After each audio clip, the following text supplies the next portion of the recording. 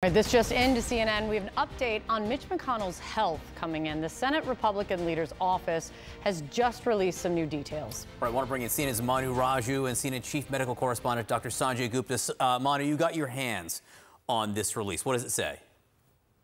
Yeah, that's right. Giving more details after the second health scare involving Senate Republican Leader Mitch McConnell, who, as we remember, froze last week in front of cameras for roughly 30 seconds. That also occurred back in July, and this also in the aftermath of him hitting his head, suffering a concussion back in March. This providing more information in the aftermath of that second health scare. So this is a letter that was released by McConnell's office from Brian Monahan, who is the Capitol Hill attending physician. It's a brief letter, so I will read it to you in full. It says, "My examination of you following your August 30th, 2023 brief episode included several medical evaluations." It says brain MRI imaging, EEG study, and consultations with several neurologists for a comprehensive neurology assessment. And it goes on to say, there is no evidence that you have a seizure disorder or that you experience a stroke, TIA, or movement disorders such as Parkinson's disease. There are no changes recommended in treatment protocols as you continue recovery from your March 2023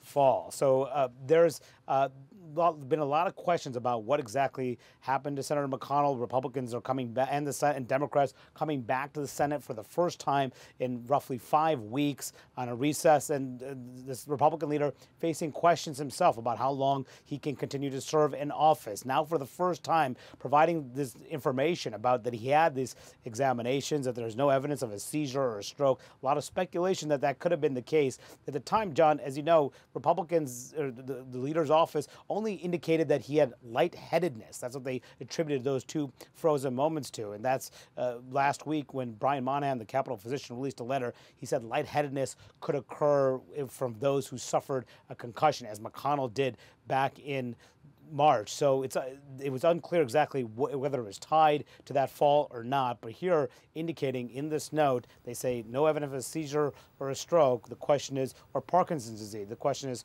will that alleviate any concerns that are lingering on Capitol Hill? Manu, thank you for jumping on so quickly to bring us this update.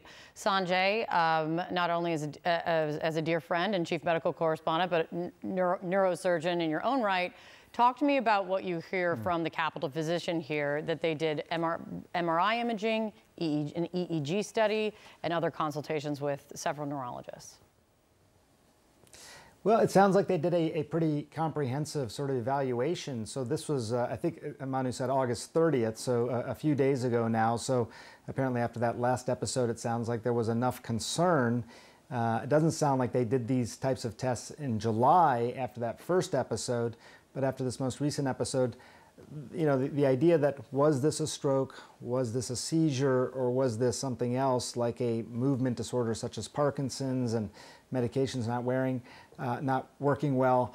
It sounds like they evaluated for all those things: brain MRI, EEG, and then a neurological evaluation, sounds like, and basically saying none of those things seem to be the case here. So that's good. That's good news. I think I'm curious to know what kind of follow-up, you know, when you do these types of imaging tests or do an EEG, you're getting sort of these snapshots in time. So sometimes things may be happening, but you don't catch them on the scans. But nevertheless, it's a pretty thorough evaluation. And as Manu said, they're basically saying, look, he had this concussion back earlier in the spring. As a result of that, lightheadedness, which is a little bit of a tough line to draw between the concussions, lightheadedness, and these symptoms. But that's basically what this note is saying. We've ruled out some of the leading other possible things here. That's what the note specifically does. It says what it's not. It says no evidence of seizure, no evidence of stroke, no evidence of TIA, no Parkinson's. It does not do as much to say definitively what it is. There's a suggestion is connected to the concussion, Sanjay.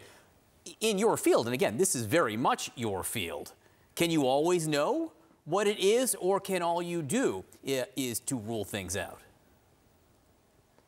Yeah, that's a great question. Sometimes you'll get a definitive diagnosis. I mean, something pops out. You do an EEG and someone is clearly having a certain type of seizure, which could explain those symptoms. That would rule in a diagnosis. But yeah, a lot of times with something like this, you are saying, hey, look, what are the worst things that could possibly be causing this? You want to hope for the best, but prepare for the worst. That sort of mentality. So you look at the worst possible things and start to rule them out. A brain MRI. Is there blood collection still in the brain? Is there a tumor? Is there something else there? It sounds like the brain MRI. They don't say that definitively, but they say basically give you the impression that it was normal. An EEG. No evidence of a seizure disorder. So those are pretty good tests. And then it sounds like he had neurologists also evaluate him, do a full exam to see does he have any evidence of Parkinson's disease, a movement disorder, which oftentimes you can diagnose by doing a good neurological exam. So they've looked at sort of the worst things, frankly, that could be causing these types of symptoms, these freezing episodes, and basically saying we don't find anything here at this point. So it's good news. I mean, it's good for him to know that. What I think is still confusing a bit, John, I guess to your point, is concussion in the spring, lightheadedness. Yeah, that can be one of the symptoms. It's not something you put at the top of the list.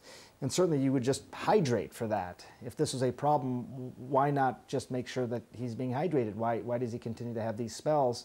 And two is then, drawing a connection from lightheadedness to freezing. It's just challenging. It's very hard to connect all those dots. So interesting, so important to have Sanjay. Manu, with all of this and the updates that you're getting from McConnell's office, what are you hearing about? I mean, the Senate's back in today. How much are we going to see from the Republican leader? How much are we going to hear from him? Well, we will hear from him this afternoon. He's expected to give his regularly scheduled remarks after the Senate opens. I'm sure he'll just be discussing mainly Senate business, but he will face cameras again tomorrow at their weekly leadership meeting. This will be an issue that he will that will come up. He'll be asked questions privately, too, among some of his members. He's already been on the phone with some of the key members of his leadership team. Other members and the rank and file have been calling him to see what's going on. So there are still these questions among these members who he's not had face-to-face interaction with since the Senate left for this 5-week August recess. Tomorrow he'll meet with among a full Republican conference meeting as well. So the question is, will this allow Republicans and Republicans to move forward, focus on other issues, not McConnell's health? That's what they hope with this letter, to cool down the speculation and ease those concerns. Yeah. Manu, thank you so much for jumping on. Dr. Sanjay Gupta, thank you as always.